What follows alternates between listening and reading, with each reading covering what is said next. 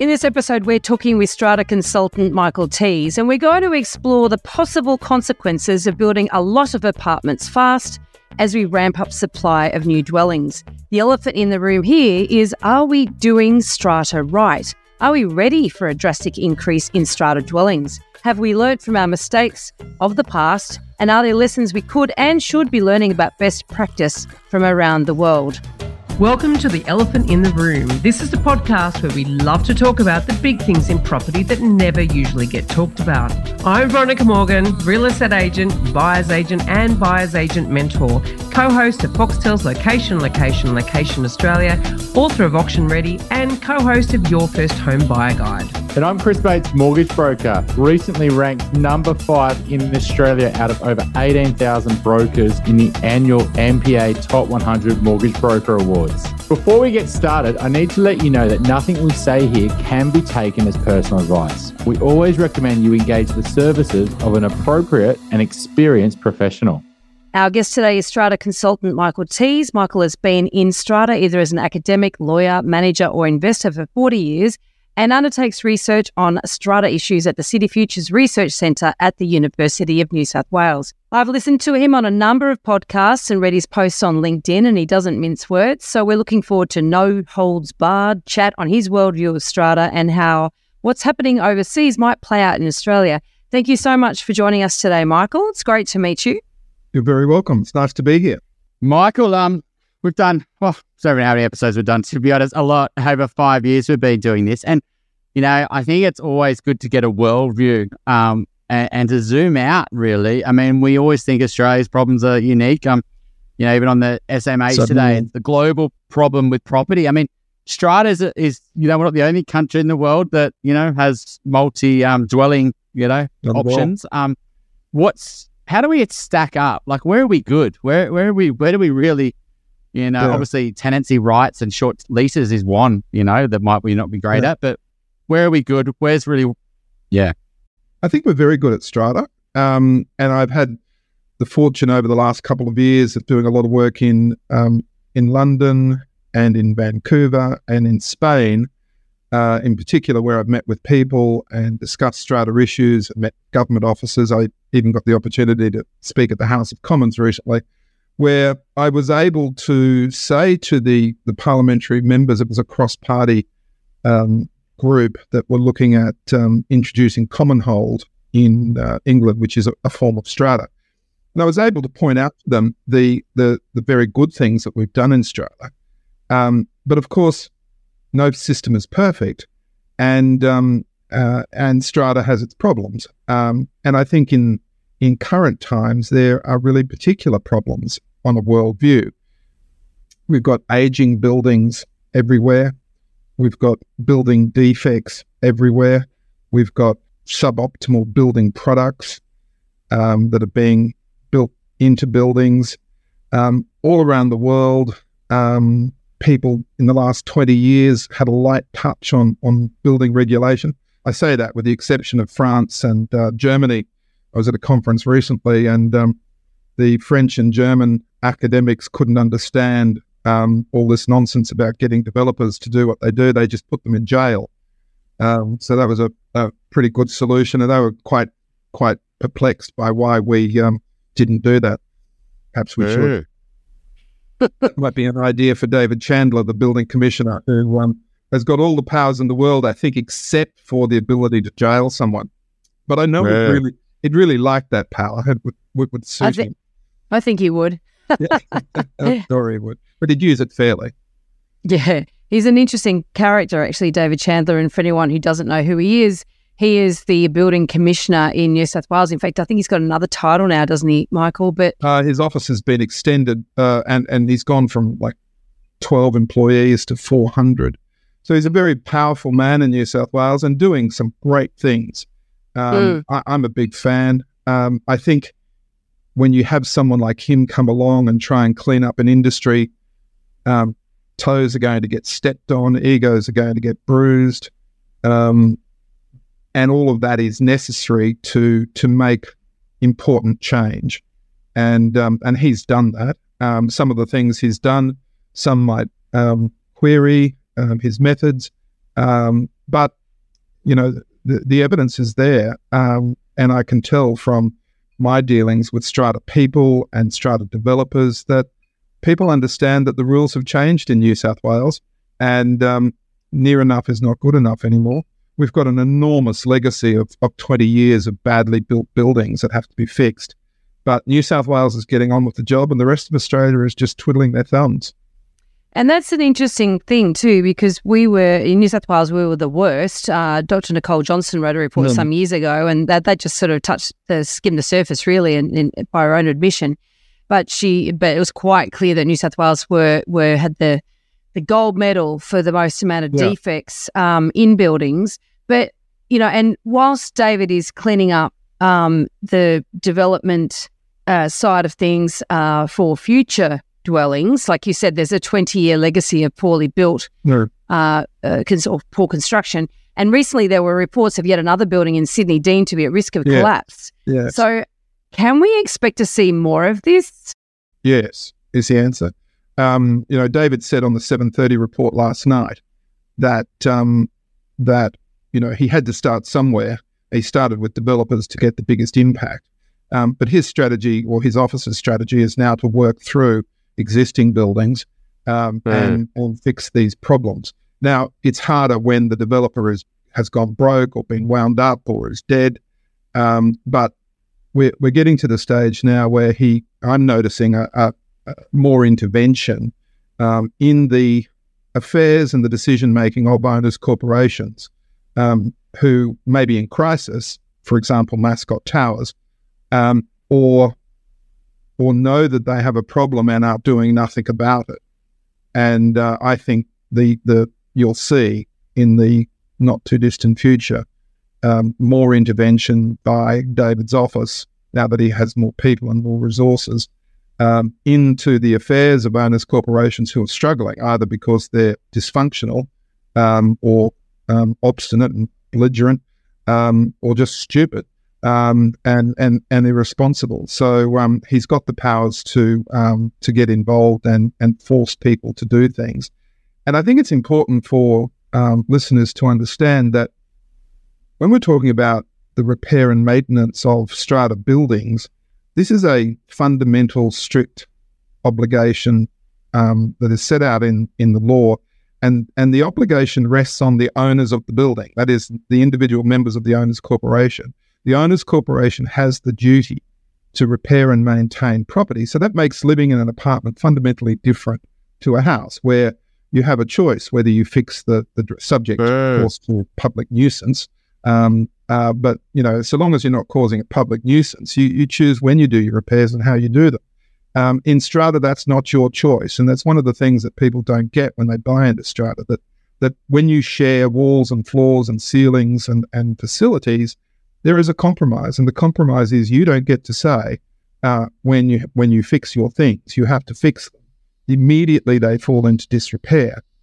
And the other thing about this duty is that it extends to original defects caused by the developer and the builder.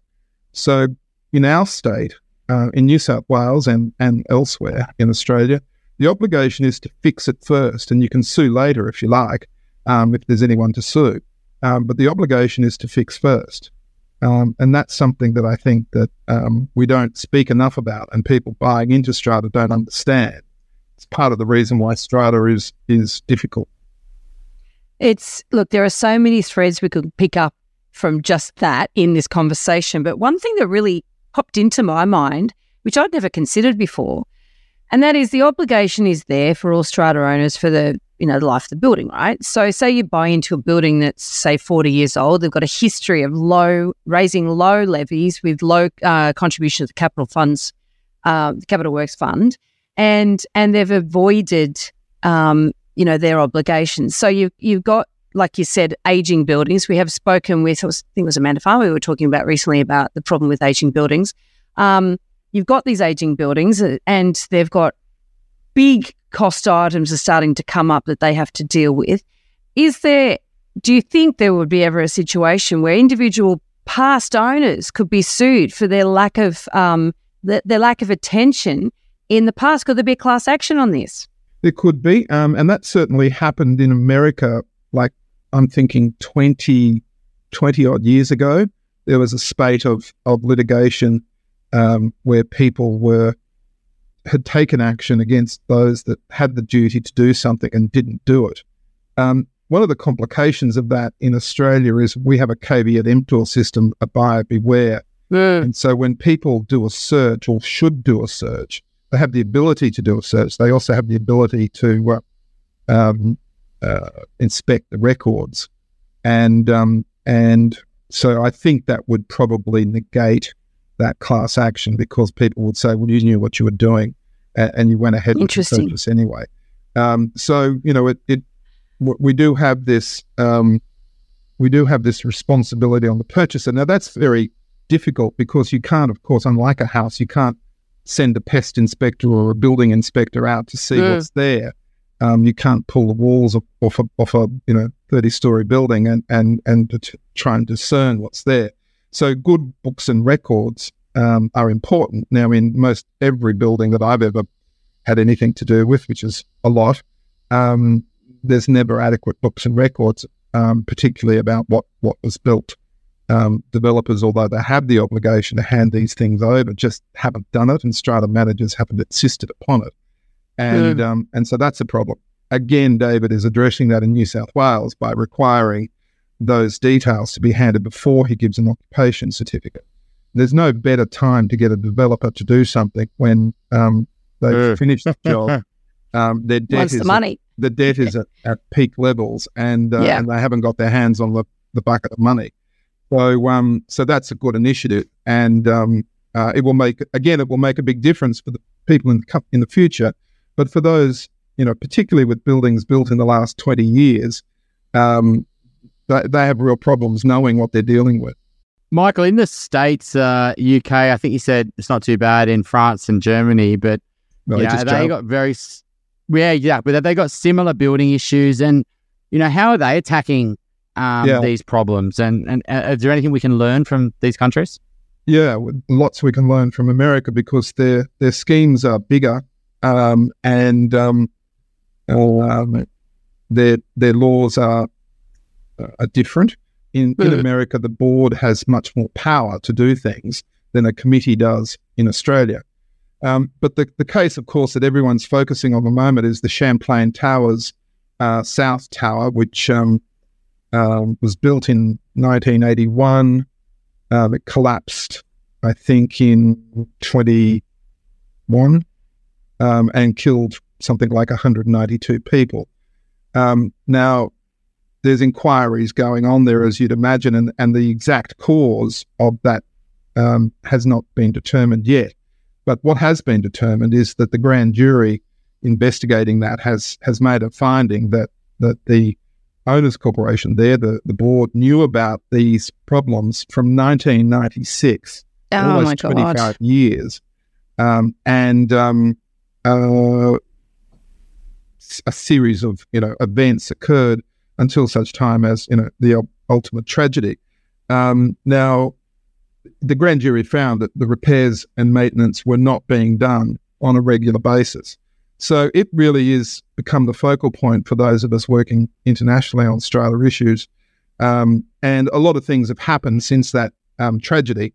The first thing that's happened is that the group of defendants, and the net was cast very widely to include people working on the site next door, the lawyers for the association, the security company that didn't have a proper functioning warning system in the building, and $1 billion was collected from those people for compensation for those that lost lives and property. But a series of laws have been implemented. I think at last count, something like 18 states of the United States of America have introduced new laws as a consequence of that, requiring inspections, and the laws vary from state to state, but generally requiring inspections at the 10-year mark, the 20-year mark, the 30-year mark, which are independently done and then must be funded and done. Now, that is going to cause a catastrophic incidence of insolvency where people are just not going to be able to afford to do their repairs. So, watch this space for how that pans out. But the other thing, it's not just a statutory response. In America, the Fannie Mae and Freddie Mac, who are the mortgage insurers so when a bank lends to someone to buy a condo, they insure that loan. And if they won't insure the loan, then the banks won't lend to people buying a condo. So at an individual purchase level, the insurers of the banks are now insisting that there be quite extensive due diligence of the community or the owners association, including things like, give us a copy of the latest report. Have the repairs been funded? If the repairs haven't been funded, we're not giving you money. If people are not paying their levies on time, we're not giving you money. If the board's not functioning and meeting its KPIs and its obligations, we're not giving you money. So that is changing the way and changing the way people are behaving in a commercial way. So there's both a statutory response and a financial banking response that is driving change. Now, the impact of that, the real cost of that, where is that money coming from? It's going to come from owners. Where do owners get it from? Their savings. If they can't get it from their savings, what happens? In America, unlike Australia, a condominium board has the power to take your apartment off you if you don't pay and put it up for sale. So there's going to be a lot of blood shed and tears in America as a consequence of this. Will Australia follow? I think it will. I think there will be more intervention. There has to be, otherwise we can't be allowing people to die in buildings. And Veronica, as you mentioned, there's another, or I think at the moment there are 16 buildings with orders published on the Commissioner's website, which again is a very good thing. I think the naming and the shaming is a good thing. Now that some people are saying, well, that destroys value for those owners, and it probably does. But that's got to be balanced against safety and the protection of people's rights and resources when they buy in. You should be able to know these things as part of your inquiries about making a purchase. Well, 100%, and it's been a real issue. It's quite difficult to do due diligence on a strata building anyway. There's a lot of opacity of information. There's a lot of confusion as to what information should be expected to be disclosed versus what is often disclosed. There's, as you mentioned, the record keeping is often not as good as it could be. And then you've got also the problem, yes, caveat emptor is great, but most, and I would say the lion's share, we're talking well over 90% of buyers, have no idea what they should be checking when they look at strata records. And so often they'll give it to their lawyer to check, and the lawyer sometimes will not check it, but sometimes will. And even then, unless they're using somebody who does a lot of work in the strata space, they're unlikely to get somebody who can give them any valuable commentary other than, the sinking fund looks pretty healthy, which is often all you hear, right? So, and often quality. Yeah. If we were to look at Mascot Towers, for example, that building was 12 years old when it started, or when it was found to be sinking. Obviously, it started sometime before then. And that's obviously a tragedy for each individual owner. And you mentioned about banks in the US and insurers of the loans starting to cotton onto this. Are banks in Australia starting to cotton onto this risk of lending in some buildings? No, they're not. They're like rabbits in headlights. I mean, I can remember talking to the head of risk of Westpac. There it is. I've named them. At about the time of Grenfell, Lacrosse, which was about cladding. And I said, you guys have got a 25% exposure, but if you look at NAB, ANZ, Westpac, CommBank, they're equally, they've got equal exposures, I would have thought, to apartments around Australia. And there are thousands of buildings in Australia that still have combustible cladding on them. That is a real risk to life and safety of property. And they've just done nothing. They've just been completely and utterly. And so I think, sadly, it takes deaths to get action. And there is action in London because 82 people died in Grenfell, and there's action in Florida because I get the numbers wrong, but it's something like 192 died in Florida. We haven't had any deaths yet.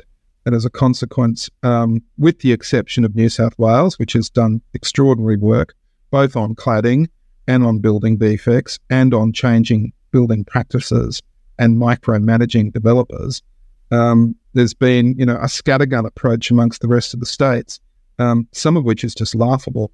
And I can't for the life of me understand why we can't in this country, as mature policymakers and legislators, say, hey, gee, that guy over there has done something really smart. Let's copy that rather than reinventing the wheel. Or let's beat our chest and say, oh, we've got a better idea. I mean, it is really pathetic. And governments, when they do this, are playing with people's lives, and they're playing with people's financial and mental health. Strata is now affecting people's mental health in a way that we've never seen before. And that's a consequence of aging buildings, bad government regulation, and just the increasing complexity of what people have to deal with when they sit down as a committee to make decisions. Michael, if the idea from the US, though, is 10 years, right? 10 years, 20 years, 30 years, you said the building has to have an independent... There's a number of different regimes in different states. Some have gone with 20-year inspections or 30-year inspections. Yeah. But, the general principle is that there's a regime now where at a point in time in the future's life of the building, there has to be an independent study done. And that has to be then actioned and funded. We would have trouble in Australia even getting people to pay the fee of the person to do the independent study. I mean, these studies will be, $20,000 and $30,000 or $40,000 studies. We're not talking about, a $700 desktop report. So if and when these laws come, it will force a lot of good, but there will be a lot of... Wouldn't that be great for the building? Like if you've got it'd be a bit of a, cross your fingers time, right? The Strata organised this, maybe there's a bit of dodginess in the Australian culture to do these reports dodgy as well. But the Strata company spends $40,000 on a report. It comes back squeaky clean or with some very minor defects, and there's trust in these reports, then that's $40,000's been a great investment. One of the things I'd like to see before I'm finished is a rating system for buildings. How good would it be to have a NABERS type system for buildings where you say, 128 Pennsylvania Drive has got 5 stars because its committee meets every quarter. There are good and robust debates. There's diversity. There's succession plans. There's, all these things that we expect of companies and not-for-profit organisations and government departments, which we don't yet expect of strata schemes. I wrote a book in 2015 about this very point, where I said, we have these expectations of, the Scout organisation and the golf club and the way people behave and the way they make decisions from a human rights point of view, from a financial point of view, and we don't expect that of the strata sector, which is controlling over $1 trillion worth of property in Australia and affecting the lives of 1 in 4 or 1 in 5 people in a direct way. It's quite fascinating, isn't it? Because if you do look at, say, commercial buildings, right? So you've got high-rise commercial buildings. Some of them are strated, but generally speaking, they're often owned by a single entity, and they'll employ facilities managers who, presumably have qualifications in this space, and they recognise that the building is an asset in itself. That's Whereas when you've got individual owners, they only think of their own unit as an asset. They're not necessarily thinking about the whole building. And certainly we read a lot of strata reports in our business. We buy property for investors and owner-occupiers in Sydney, and those buildings that are run like corporations, they're wonderful to read the records. They're wonderful, But the reality is that we have a problem that strata managers on the whole seem to be ill-equipped to manage complex structures, such as high-rise apartments. And executive committee members are unlikely to be skilled in this area. And there's still a pressure to keep levies low, which obviously can't help, And so you've got this sort of individual mentality contributing to really what needs a very different way of thinking. So I'm presuming that, you're suggesting that if you legislate for this, I mean, like, I think that you have to start with an acknowledgement. Well, that's right. I mean, let me say a couple of things about that. I mean, at one time I owned some strata management companies, and I was also practicing law. So from 7 in the morning until lunchtime, I worked as a lawyer, and from 1 o'clock in the afternoon till 7 o'clock at night, I worked as a strata manager. And in the morning, I was paid $700 an hour, and I was respected. In the afternoon, I was paid about $70 an hour, and I was disrespected. I even wore the same clothes. It was a really interesting time where you see that, owners don't value strata management work. Now, is that the fault of the owners, or is that the fault of the strata managers? I spend a lot of time thinking about that and working on that problem.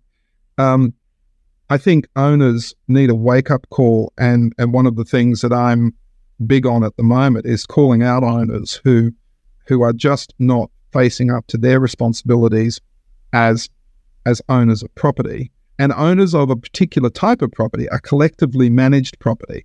Because there is this thing called an owner's corporation or a body corporate, these people think that this is some sort of mythical being that has a responsibility to solve their problems. They are the strata. They are the strata, and they are the problem. They own the problem.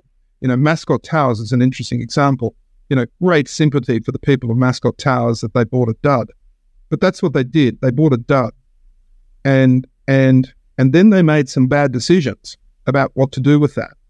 And that hasn't been featured much in the press, apart from some blogs that I've written, that call them out on this and say, look, after the evacuation, they went and borrowed something like $16 million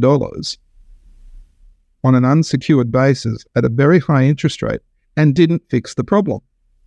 Now, whose fault's that? Whose fault's that? That rests with them. They are 4.5 years in. They've never been united.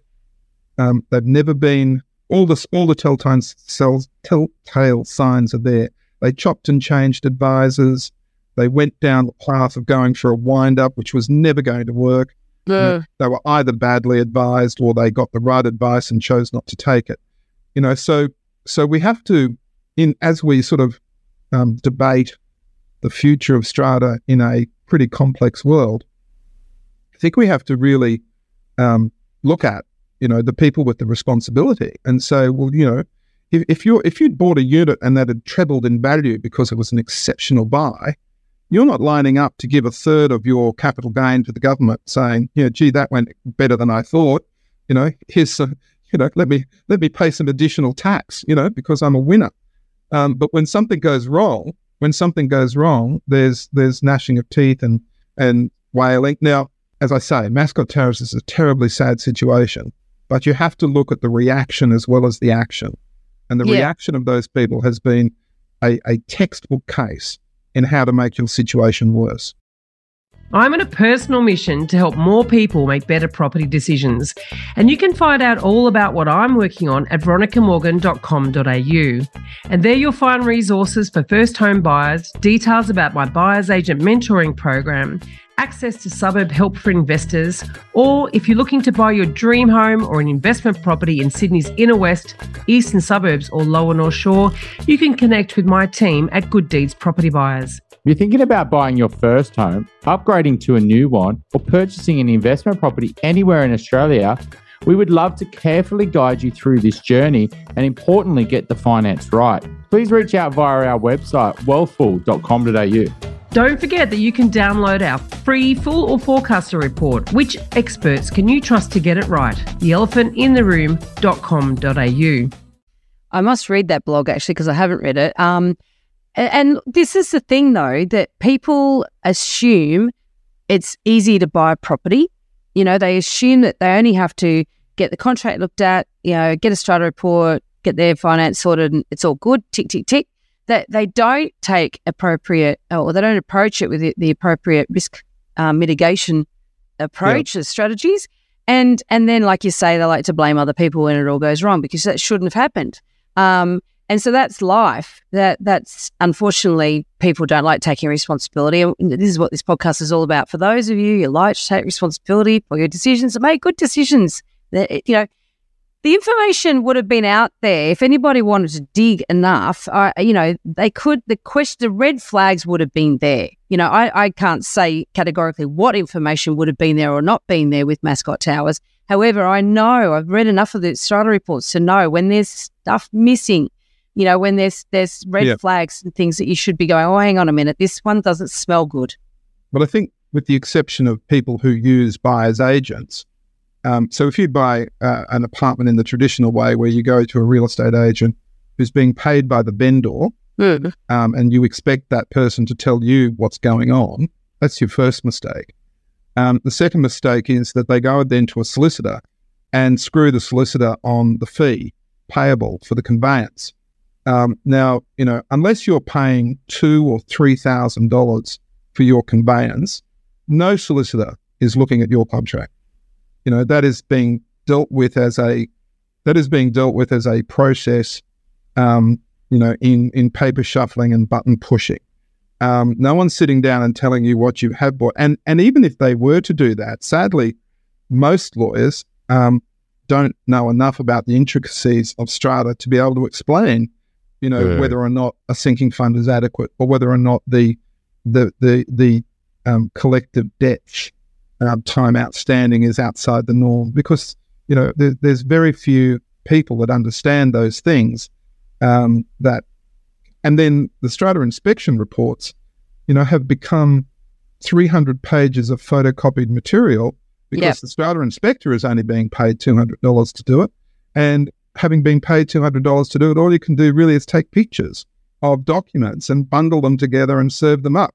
So the lawyer gets the 300-page report or the purchaser gets the 300-page report. No one reads it. And about, 3 people a day ring me and say, what's this about? And I'm not in the business of giving advice anymore, so I can't help them either. So, that whole system is broken, terribly broken. I just want to add something in there. I would caution people just to assume that if you engage a buyer's agent, that they're going to do it, because some problem is there's a very low barrier to entry to becoming a buyer's agent. You go and do your licensing course, your Cert 4 and your diploma, and there is actually nothing in there about due diligence. There's very little about Strata and nothing at all about due diligence. Yeah. So you could be getting a qualified buyer's agent who does not have the skills. So be very, very careful about that. And so these are, but I've given lectures to people, and I've said, look, you're spending, if you're buying an apartment in Sydney, it's hard not to spend $1 million. You're spending, $1 million plus. Why would you nickel and dime people about advice as to whether or not this thing is what it seems to be? Yep, and 100%. And then I've had people come up to me and say, oh, is the Strata inspection report compulsory? No, it's not, but you're an idiot. So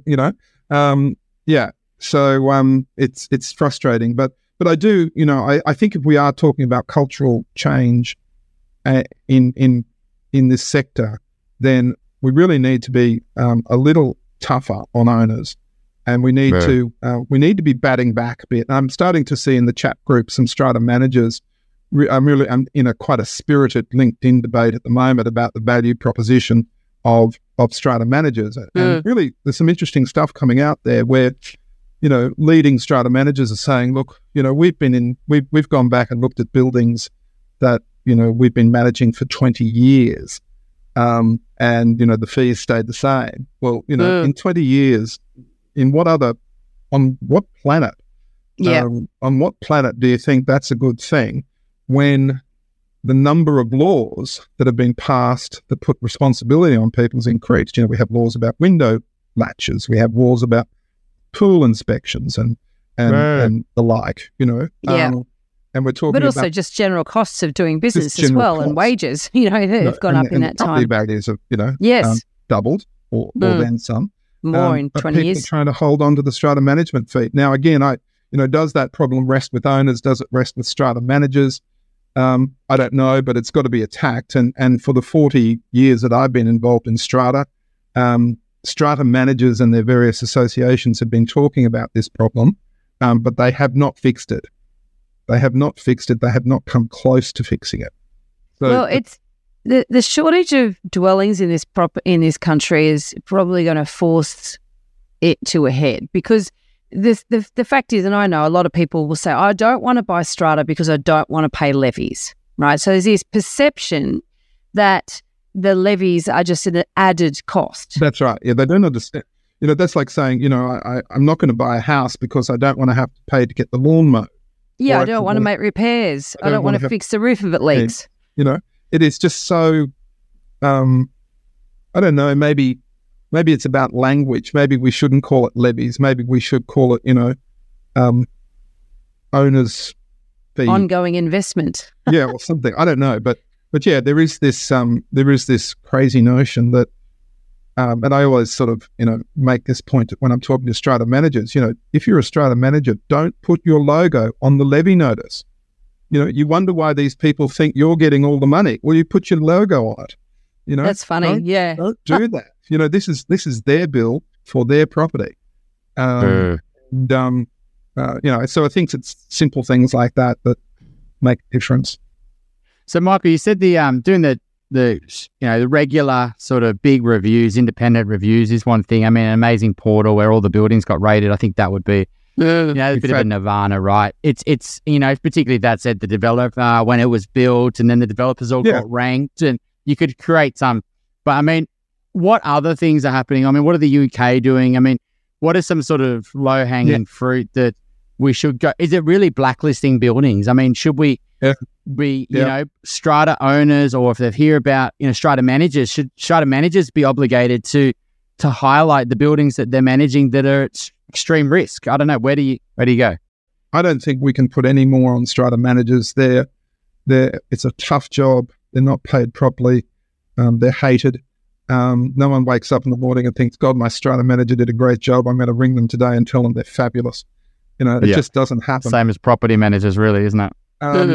I think, Chris, to your point about what do we do, blacklisting buildings, or I think that's what we're starting to see with the Building Commissioner in New South Wales having a list of buildings where, at least in relation to defects, that is being publicised. New Zealand has a much better system than us, where you can access reports, statutory reports about compliance of buildings, and it's free, and it's free data. And that, of course, puts some consequences to the poor decisions of strata owners. If you say, no, I'm not getting a building safety report, or I'm not getting a work health and safety report, or I'm not getting an upgrade on this or that, that then shows up, and people can make some decisions, and market forces will drive better behaviour. So I think that's a system worth looking at. In England, the government there, particularly in relation to cladding and building safety issues, has taken a very hard line with developers, and basically wrote to them and said, if you don't fix your buildings, you will never build in London again. And it's just, it's just quite logical, really, when you think about it. And they've sort of even pierced the corporate veil. So they're not talking about,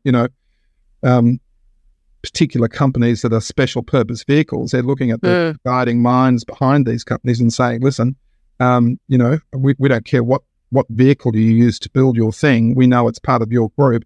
And if you don't fix this, and has produced a contract for them to sign, committing to fixing it. Now, that's a very logical step.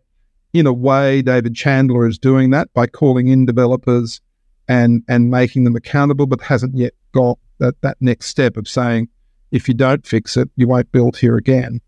Lots of things happening around the world. It would be good if we could pick some of those and implement them. We talked about, you said don't put the requirement on the strata manager to basically declare whether the building is on the blacklist or not. But it could be material fact. I mean, it is a material fact.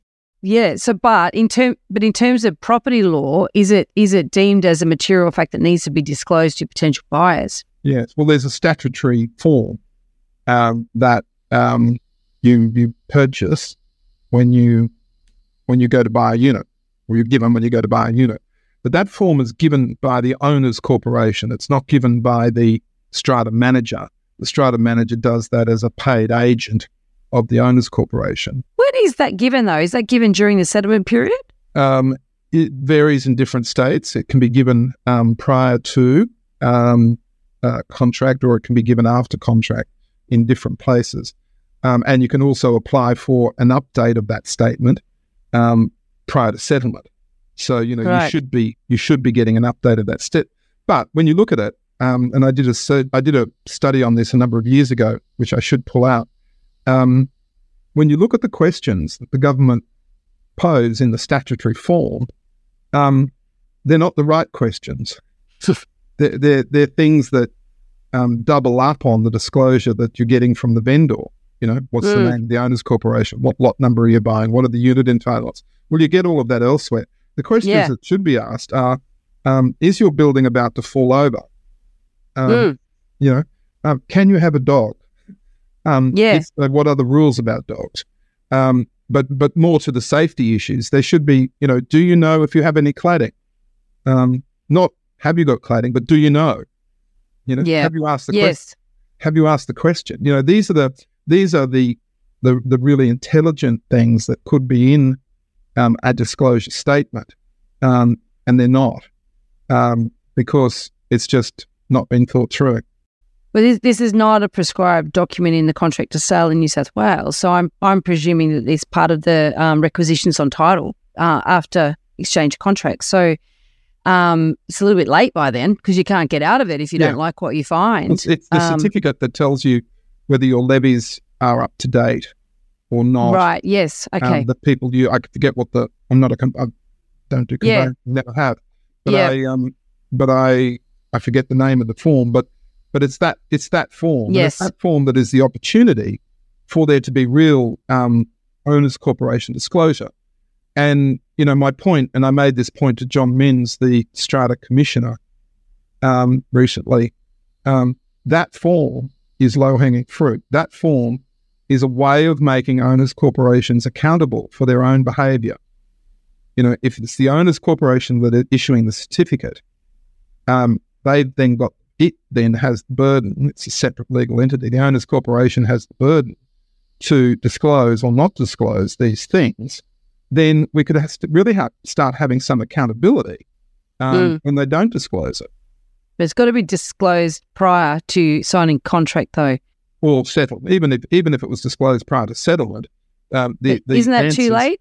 Because you can't get out of it. The answers may give an ability to rescind a contract, but in any event, yes, it's probably best to give it beforehand. But one of the things about Strata, and an academic recently wrote a paper about this, which I thought was great. Nobody really cares if owners don't do the right thing. There's no consequence for owners corporations. You've got to have a sinking fund report. Great. I'll get many don't. Yeah, I get my brother-in-law to do it on an Excel spreadsheet. He's a taxi driver, so he'll know heaps about it. There's no consequence for owners corporations, not other than for a lot owner to drag someone through to the NCAT or the VCAT or the QCAT, and that takes money and energy, but there's no real consequence for owners corporations that do the wrong thing, and that can't continue. So we need to find ways to make them accountable. Now, the Strata Hub is a start in that direction. The Strata Hub in New South Wales is, I think, the foot in the door that will be used to, require more information to be made publicly available about the inner workings of an owners corporation. So that's a good thing, but it's got a long way to go before it's providing things that are really useful. The disclosure statement is one that is a really easy thing for government to do, to say, well, listen, the people that are making the decision should be held accountable and forced to communicate. what decisions have been made. The only final question I probably had on this is, do you think that, if we, rather than waiting for deaths, right, because deaths are going to obviously get people to take action, right? The government will take it serious if it's all over the front page, and they get some votes if they take action on it. But should we just try to, force people to lose money? I know you said that, Mascot Tower is an example, right? But if we started blacklisting buildings and banks started not lending on blacklisted buildings or lending at a much lower LVR to protect themselves, then building values would drop for people who aren't taking care of their buildings, which would then increase again if they were taken off the registers. So, do you know, and the banks don't want to, obviously, because they obviously usually, but they might have low LVRs. They don't want to devalue the book that's in that building already, But if they think about it collectively, they go, well, the total loan on this building is 600 million and the building's worth 800 million, then we're probably still okay. We've got some with low LVRs. If we lose on that one, but, I think do you think that finance is, because it sounds like America's doing something similar there. If you cut finance into buildings, you cut the values, and then people will start caring because they can't sell it. Even in America, it's not actually the banks that's driving it. It's the insurers of the banks that are driving it. It's the insurers of the mortgage. It's the mortgage insurance industry that's driving it. Look, what you're talking about, Chris, is requires a lot of courage, and I don't see a lot of courage from Australian banks. Very true. I don't see it. I don't see it coming there. I was hopeful that, on the cladding issue, Strata Insurance may have driven change, but it didn't, because all the Strata insurers did was say, well, we insure you, but not for cladding. So, they have taken the premium, but not the risk. And that risk still sits with the owners. So insurers haven't delivered it. Banks won't deliver it. I think we need to change culture in the same way that culture has been changed or is changing in the development sector. We need culture to change in the Strata ownership sector, and that requires very strong leadership from government and industry. One of David Chandler's initiatives was around sort of putting together a package to help or assist buildings to get rid of their inflammable cladding and replace it. But I understand the take-up of that was been pretty poor, very low. And from my understanding, that's because the owners they're still waiting for the government to kick it, to chip in the money. And it's like, well, you got to pay for it, guys. So, we'll help you. We'll give you some assistance here, but you still got to pay for it. So I cannot believe, I wouldn't sleep well at night if I was living in a building that had that on the outside. Okay. I give this lecture, when you drive to when you drive to the airport, just look at all those shiny buildings in there. Yeah. And 1 square meter of that shiny stuff is the equivalent of 5.5 litres of petrol. Jesus. So just imagine a whole bunch of red petrol containers, 5 litre petrol containers stuck to the side of the building. Now, I'm not sleeping there. No way. God, no. Sleep there. I'm not having my tenants sleep there. I don't want members of my community sleeping there. But we haven't done anything because, and it just comes down to this one point. We could talk about cladding for another 45 minutes and more, but it comes down to this one point. The state, the federal government kicked the responsibility for that down to the states. The states have all reacted differently, but ultimately what they've done is they've kicked it down to the municipal councils, to the local authorities, and said, you guys go and do inspections and audits and tell people what they should do, without there being any funding for that. So, you've got 1 or 2 guys or girls or ladies or people or days in a local council responsible for this. They don't know what to do, and they're issuing or they're not issuing orders. Now, when someone dies, that officer is going to have a camera put in their face, and they're going to have to explain why they didn't do their job. And that's what cladding comes down to. We have not forced owners to remove the cladding, and the owners won't do it until they're forced to. They're not Unbelievable. They're not going to kick the can. They're not going to pass the hat around and spend hundreds of thousands of dollars fixing a problem if until they're ordered to do so. It's just until they're ordered astounding. to do So, we're going to ask you about your Dumbo in a moment. I suspect I wonder what that will be. Yes. But before we do that, at the beginning of this conversation, you did say that we're doing actually pretty well compared to the rest of the world. So and then we've just talked about all the terrible things. Yeah. What? Just very quickly, what ways where's the hope?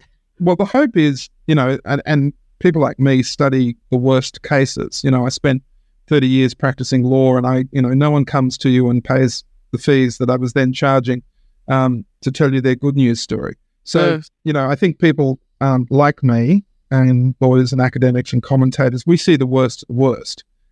There's a whole bunch of people out there that have got good, strong community leadership within their buildings and are doing the best they can, and are solving problems every day and getting on with it.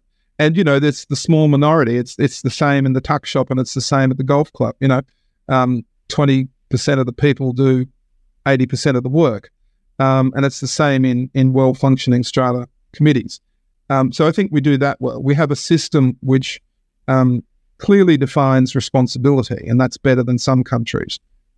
We don't have the split system of freehold and leaseholders that is plaguing London at the moment. So I think there's a lot of structural things we do well. The way we protect investors to a certain extent from bad developer practices in setting up strata. So there's a lot of good things we do, and there are a lot of people that manage to get by.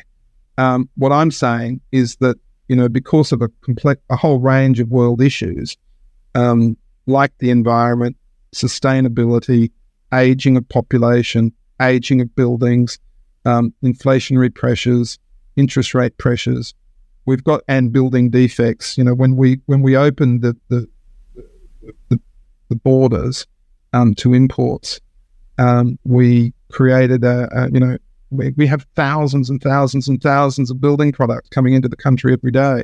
Trying to keep track of that and trying to keep laws about the information about how that product's to be used and when it's to be used and when it's not to be used. It's all very difficult. So we have a really complex time for people to be looking after their own affairs, and further government intervention, I think is inevitable. But that comes at a cost to the taxpayer. And I think parallel with that, I'd like to see cultural change. Got it. It starts with these conversations. Yeah, absolutely. And that's, it's a really interesting, it's a very thought-provoking conversation. So do you have an example of a property Dumbo so we can wrap this up with a nice lesson that we could perhaps learn from somebody's... I'll give the generic Dumbo. Right. The generic Dumbo, I think, is the person that spends a couple of $1 million on an apartment, but doesn't get the right advice from the right people and nickel and dimes people to do to get them into a form filling process. And what they really need is considered opinion. I think that's the number one problem. They go in as lambs to the slaughter, and don't take enough effort. Now, there are steps you can take. You can look up ICERT development codes. You can look at, just Google your developer, Google your builder, have a look at the building commissioner's stop work orders. There are things that can be done and should be done by competent and well-advised purchasers that start the process, at least going in with your eyes open, and probably, stay away from anything that's not more than 20 years old. That might be the best solution. Scary, isn't it? Right. we actually disvalued your business. Yeah. No, not at all. You're preaching to the converted there, right? We have been talking about this for years and years, pre any issues in Mascot, all the way back to 2013, 14, etc. So we totally get that. And I think the challenge is old strata. The problem is the good buildings, the older ones, 20 years old, are starting to get out of reach for a lot of people. And, they're starting to have to make more and more compromises and locations. And, we're seeing some issues at the moment with LVRs, like postcode LVRs and good properties in good, in areas that have got high density are basically getting tarnished. Good buildings are getting tarnished by poor buildings. And so a blanket way is not really... Dank Street Sydney is a great example of that. Which one? Yeah. Dank Street. The Dank Street developments. There's some great developments there that just get caught up in... Agree. And I might happen to own a unit in one of them.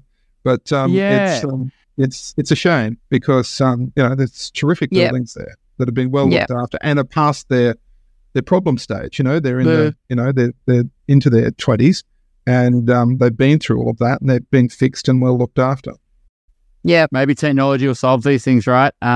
Big data and all that, and maybe we can get some better answers. But I really appreciate the chat, Michael, and I think it's going to be a conversation that's ongoing, but it sounds like it is going slightly in the right direction. But there's so many aspects to it. It's quite fascinating. Yeah, well, we would love to get you back at a future time to dig in some of those other aspects as well. So thank you so much for your time. I really appreciate this. Our listeners, I'm certain, will find this conversation fascinating. And, not to scare you off Strata, is just to be very, very discerning as to what you're buying. Exactly. Quick postscript for this episode. After we had finished filming and recording, Michael came back to us and said that he'd actually made an error in the amount of people that died in that apartment building collapse in Florida. He's wanted to correct the record to say 98 people died. A terrible, terrible tragedy, but he did get the number wrong, so he wanted listeners to know that. Thanks for tuning in. If you have a question that you'd like us to answer in an upcoming Q&A episode, you can send us a voicemail or written question via the website, theelephantintheroom.com.au, or you can email us directly at questions@theelephantintheroom.com.au. If you like what you're hearing, please share this episode with others you feel would benefit. And while you're at it, why not leave us an iTunes review? 5 stars would be great. I know that sounds a bit cringy, but we have it on good authority that every review helps make it easier for other people to find out about us and hear what our amazing guests have to say.